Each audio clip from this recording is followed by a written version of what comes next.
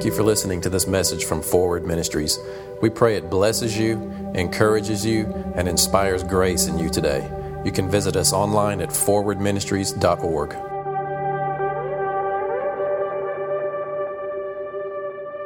Wisdom, ultimately, is not information that you get that you didn't previously have to do something that you didn't know how to do.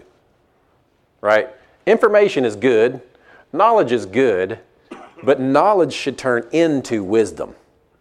Wisdom really is birthed from the Spirit of God. Wisdom is, the way God thinks, the way God would do things. You look at Jesus and He is the wisdom of God in action. He's the exact representation of the invisible God. He is the Word of God manifest. If you've seen Jesus, you've seen the Father. You want to know what wisdom looks like? Look at Jesus. And see, we have the responsibility to get our minds and hearts full of the way God thinks so that when He speaks to our hearts, it's not foreign to our minds. That's our job. Not to earn righteousness, not to earn blessing, not to earn favor, but to not limit what God wants to do through us. We have to get our minds and our hearts full of the way God thinks so that when He speaks to our hearts, it sounds familiar. It's like, oh, yes, I've been thinking that way. I've been thinking that all things are possible. So now here comes this grace inspiring me in this moment. I'm not going to limit. I'm not going to ignore God. I'm going to get into agreement with Him and allow Him to bear stuff into my life. And I think that whole process is the manifestation of wisdom. It says that Jesus has been made unto us wisdom, sanctification, and redemption. You're redeemed. Amen? Amen.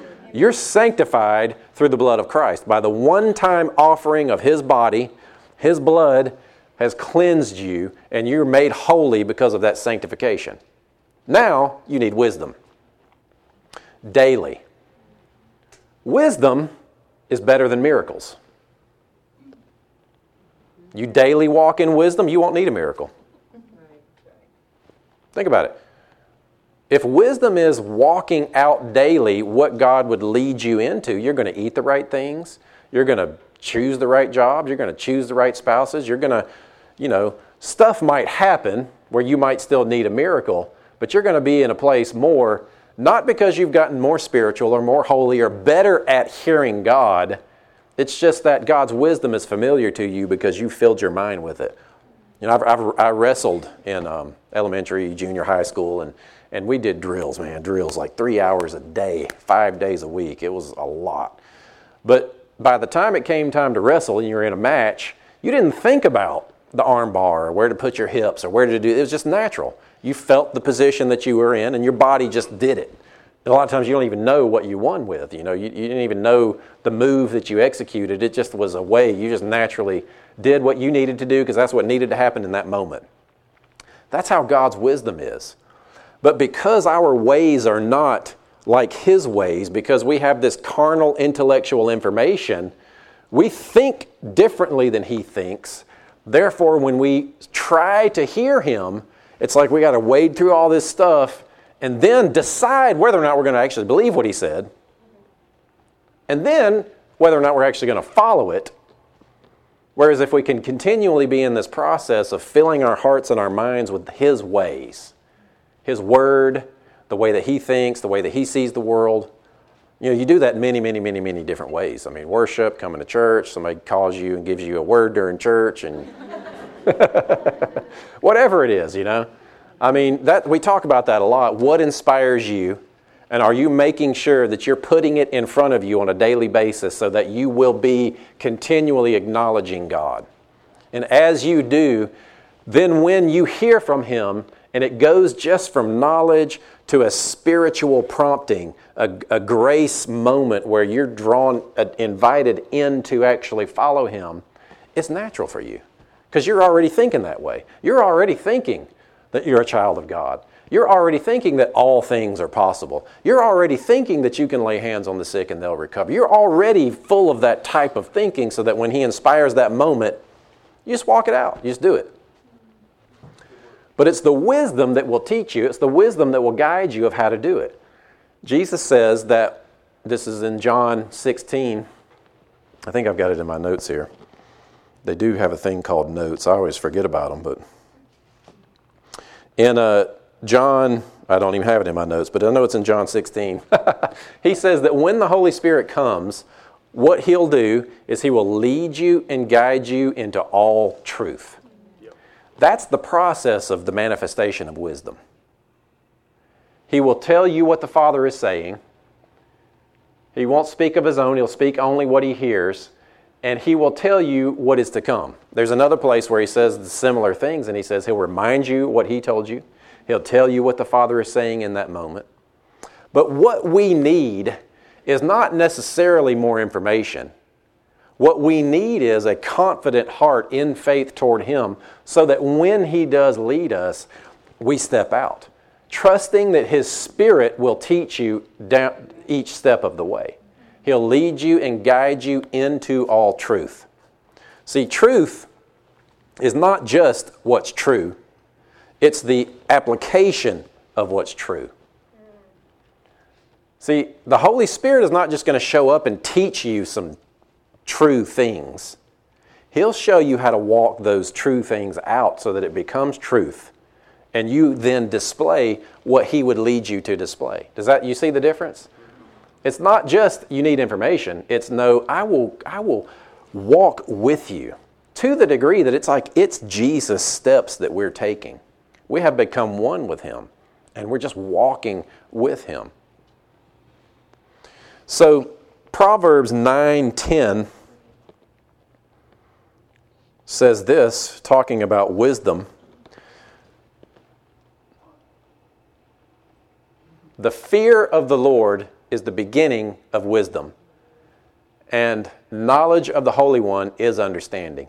Now, Jesus is interesting because in Deuteronomy 6, it says, fear the Lord your God. Jesus quoted Deuteronomy 6 in Matthew 4, and He said, worship the Lord your God. Under the new covenant, God's wrath has been satisfied in the propitiation of Jesus. There is no more anger that God has toward people because Jesus paid the penalty for all of that. And if somebody can change a scripture, I think the Lord Jesus is qualified to do it. Don't you? So we can translate this to say, back to an old covenant scripture, look at it the way that Jesus would look at it, evidenced in what He did in Matthew 4. Are you with me? You okay with that? Is that legal? Yep. He says, worship is the beginning of wisdom. Worship is the beginning of wisdom. The word worship means to kiss the hand toward. I mean, that's pretty intimate, right? Blowing kisses. I don't blow anybody kisses. My kids, maybe my wife sometimes, maybe that's a different type of kiss, but blowing kisses, I mean, think about that. Is your reverence toward God to the degree where it's like you want to blow Him a kiss? And then the other part of the definition that's used when Jesus talks about worship is to fall on your knees and touch the head to the ground in profound reverence.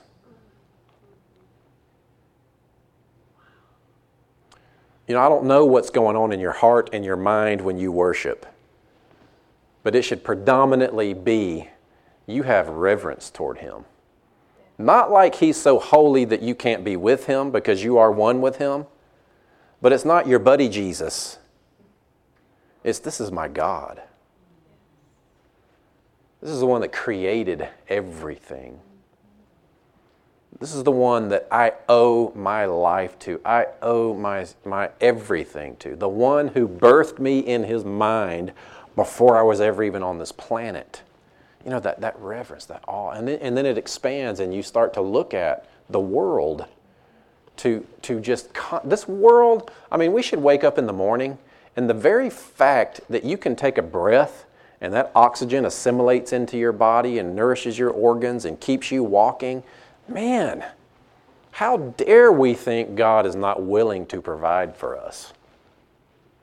How dare we look at the lack in our lives and judge Him that He's not coming through for us? It's not Him withholding. It's us not receiving. And I'm not saying you got to get more faith.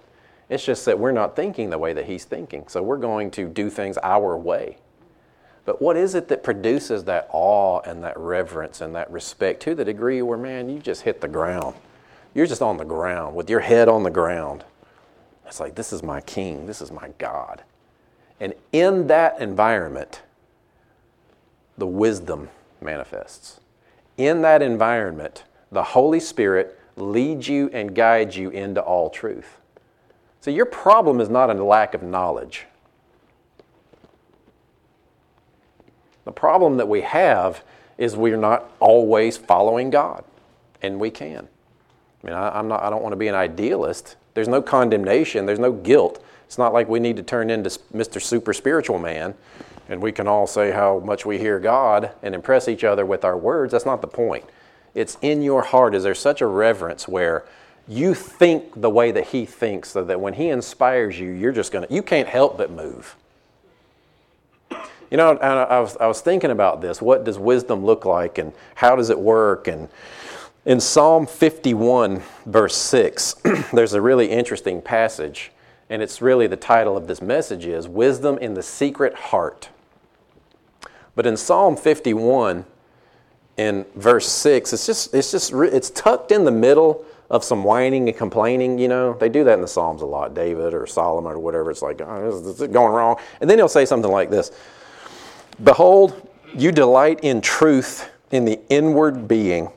You teach me wisdom in the secret heart. Or this says in the secret place. I have NIV here. But that's where wisdom comes from. Wisdom is not, let me go to some class and learn some information and then I can learn how to be a Christian. Or let me give some money to this person who's going to take their offering to God for me, and they're more blessed and understanding than I am, so they're going to get more of a return.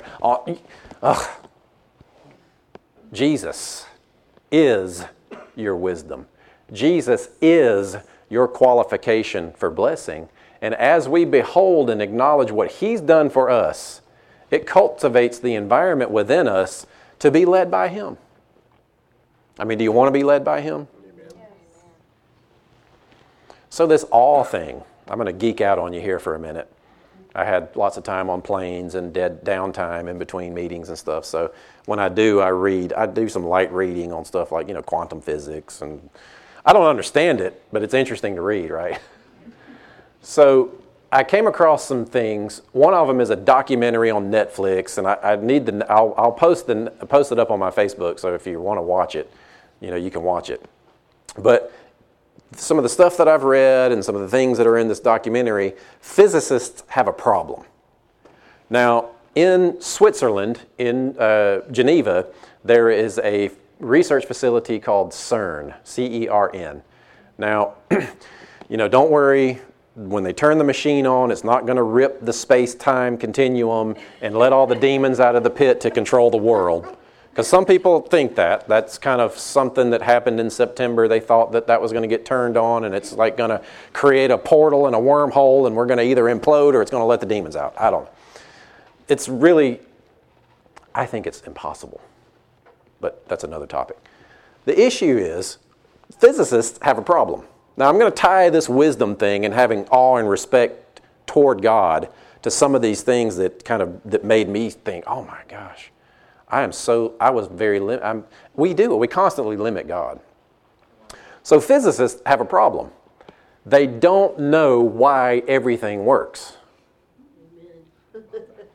Bottom line, physicists have there's two different kinds of physicists.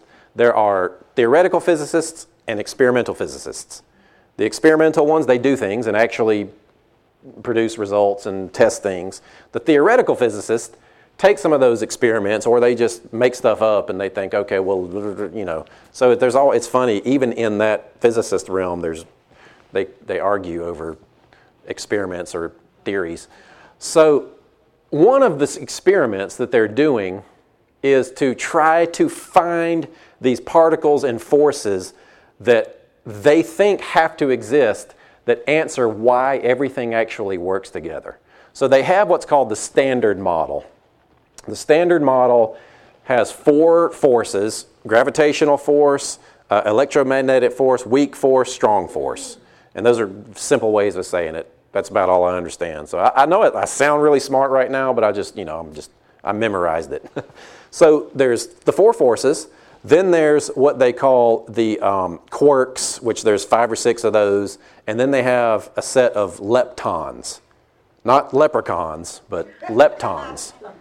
It's funny because they're waiting for leprechauns to show up, these mythical things that supposedly exist to do things. But it's similar. It's like that's what they're doing. So here's the experiment. There is a large 17-mile loop that is a particle accelerator. They're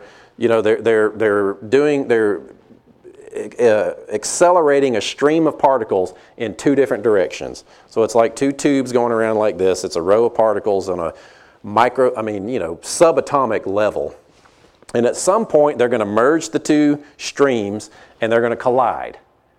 Now, here's what they're expecting, and here's why they're doing this, because the problem is, so it's funny because you look at their standard model, and then they put this, it's like they're all square and they're bold colored and everything, and then all of a sudden, as part of, I should have put the image up here, but for their graphic, for the standard model, for what they hope shows up, they put a circle that's kind of got some smoke around it, and it's like in the background, and it looks real mystical compared to all the other parts that are in the model, and they call that the Higgs boson, or what you might have heard it called, the God particle. It's like it's invisible, they don't know where it is, but something is making everything else work, so it's got to be something, other kind of particle out there. So what they're doing is, when they turn the machine on and when they collide the streams, they're hoping that they refabricate a post-Big Bang environment, because their theory says that in the Big Bang all of this stuff burst into existence and something came and organized it and turned it into what we have here. So what they're doing is trying to create an environment that forces all these invisible particles and forces to show up to start organizing all the chaos that they've created, because they don't know why it works. They don't know what it is that actually makes all these things hold together and function. Well, it's called the Word of God, because He upholds all things by the power of His Word. By the word of His power. And it's interesting because the word word, it's in Hebrews and it's in Colossians. The word word there is the word rhema. The word rhema is interesting because it's not just the word spoken. It's like what I'm doing is rhema. And the backside of rhema is the sound that you're hearing come out. The residual sound has to do with rhema. It's not just the word, it's the sound that continues after my word is spoken. Well, God's word is forever. It's really more like singing. It's like God is continually singing over the universe, and His rhema, the sound of His voice, is continually working to hold everything together and make it work. He is incredibly wise. One smart fella. Because He is speaking. It's like He spoke initially, and the wisdom and the power within His words is holding the universe together and giving intelligence so that the laws of nature can work and make things happen. And it all holds together. One theory that they have is multiverses, or they think that there are so many, there's an infinite amount of universes. To give the statistical, fact, or not fact, but to this is where I get a little confused on what they were trying to say, but they think that there are, in order to have our universe to have the kind of life and organization that it has, and it be a statistical anomaly, there has to be so many other ones out there that are not having life in that universe, like in these parallel dimensions. And we just happen to be, statistically, the one random universe out of the infinite amount of universes that developed life. So that's like a theoretical physicist that comes up with something like that. It's like anything but God, right? I mean, let's just say that there are billions and billions of dimensions, and we just happen to be the one that produced life. Really? Because they can't get past the idea that this dimension, this universe, is so fine-tuned to support human life. Everything about this place seems to point to one idea, and that is it is designed to support human life. Everything. Physicists have a problem with this. They don't understand why it's all so fine-tuned with humans in the middle of it. We know, right? So his influence that he spoke, however long ago it was, is continually upholding this physical universe for us to live within it. Now, if he can do that with the universe, what can he do in your life? Now, he's holding everything together, but it's interesting because this human dynamic in the middle of that, he's given us dominion over this world. He is upholding everything and keeping it all together and working, but that doesn't mean that he's orchestrating all the circumstances of your life. Do you see what I'm saying? This world responds to us. It's like he said, I'm going to hold it all together. I'm going to create this atmosphere, this plane of existence for you guys to live within. Now, what you do with it is up to you, because I love you that much. And in order for you to not to be a robot, you've got to have freedom. And the freedom that we have introduced sin, and introduced chaos, and introduced destruction and death. All the while, even in that environment, he's still holding it together because of his promise, and we've really wrecked it. But when we open our hearts and we allow him to influence us, then his influence can come into where we live. And what happens? I mean, it is unlimited. All things are possible in a moment like that. You know, when you think about these kinds of things in non-religious terms, and you think about it in terms of the God that created everything and how he influences stuff to work, just in your one little life, if you let him in it, what would happen? See, because his wisdom knows how to rearrange things to benefit us. He said it. He says, I don't have plans to harm you. Plans for sickness towards you. I have good plans for you. Plans to prosper you. Plans to bring you to a hopeful end, an expected end full of hope. He's given us all his promises that are yes and amen. And we get religified in our thinking and think that he's trying to withhold things from us. It's like, no, man, his voice has made the whole thing work together. And if we open our hearts and let that voice then affect our lives, man, it's going to work as well. It's going to work the way he wanted it to. Just like the universe is working under his influence, our lives can work under his influence. So what is it that keeps us from letting him influence our lives and our hearts? Usually it's our guilt, it's our condemnation, it's thinking that we have to earn it. You know, it's like you don't have to wake up and choose to interact with gravity. It's happening all the time. Every moment of every day, every second. You are infiltrated or highly influenced by the power and the force of gravity. You can't choose to not be. But see, God is a spirit. Now, I'm just kind of being a little philosophical here for a minute, but I think it'll paint the picture. God is a spirit. His spirit is a force. It's not just a force, but it's partially force. It has an impact. But see, God's force, God's spirit is not like the laws of nature in that it works under the idea that there's an equal and opposite reaction for every action. You can't push into God's spirit and force a reaction like you can with gravity. You jump off a building, you're going down. You know, with electromagnetic, all the forces, everything that exists, all the natural forces and laws that exist, there's equal and opposite reactions. But see, you can't force God.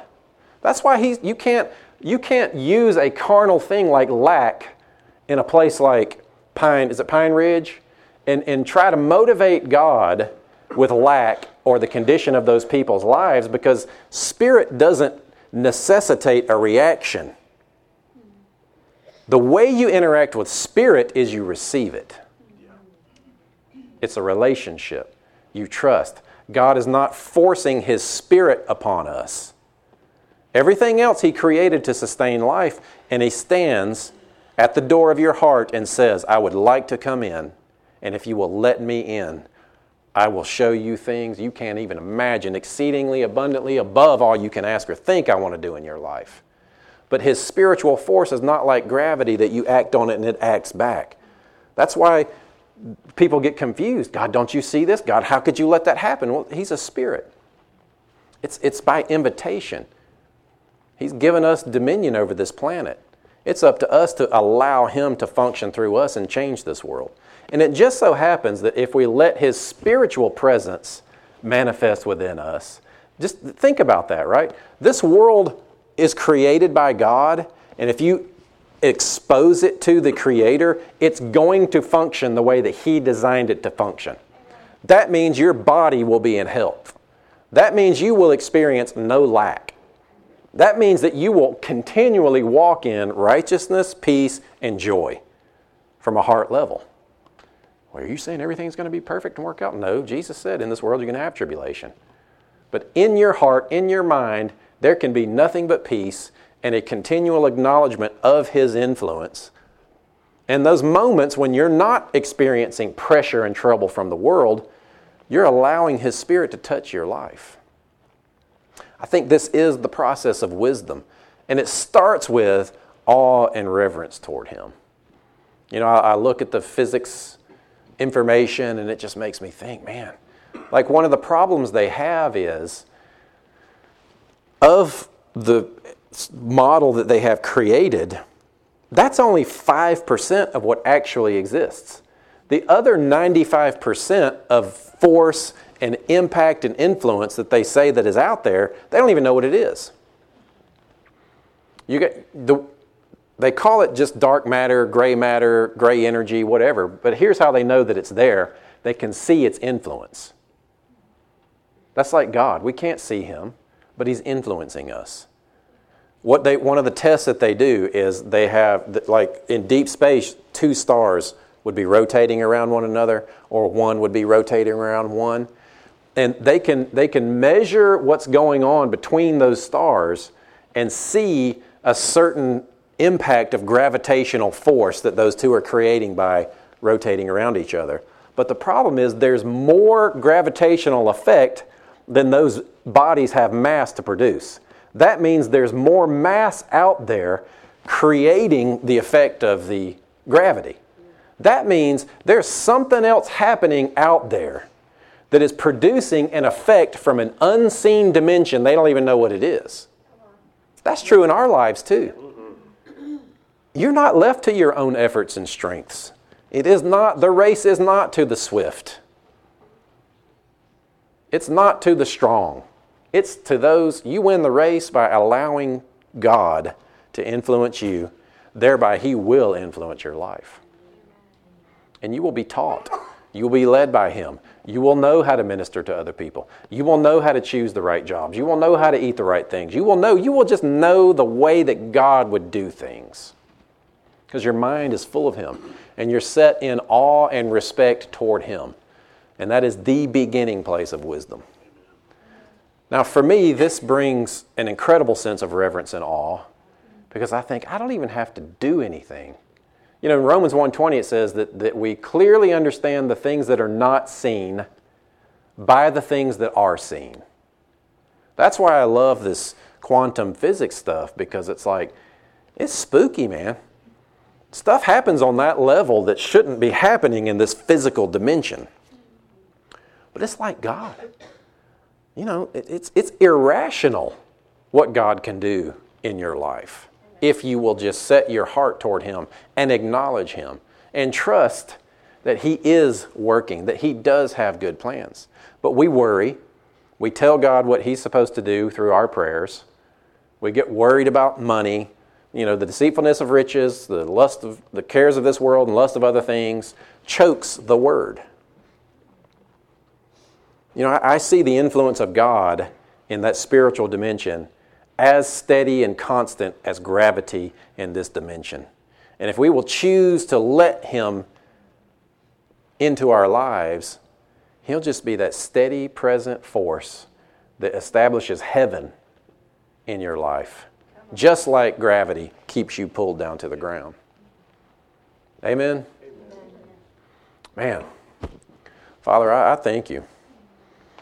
I thank you that you have fine-tuned this universe to support life for us. I thank you that everything that you've created, if we will let it be, it can be a testimony of your love for us.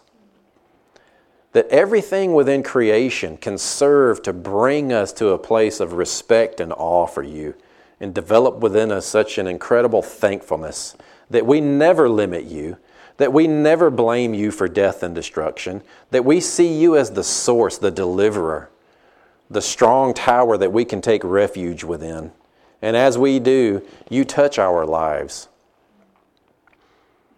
And just like you said in Mark 4, the way that it all works is like a farmer that casts seed in the ground, and he goes to sleep, and he wakes up, and he doesn't know how it happens, but it bears fruit. Father, thank you that you've given us the kingdom seed within us. We commit to just listen to your voice. We commit to acknowledge you and have that deep sense of awe and respect towards you so that you can be glorified in our lives. That's what we want. We want you, Jesus, to get what you paid for in us. We want the world to see how good you are, Lord.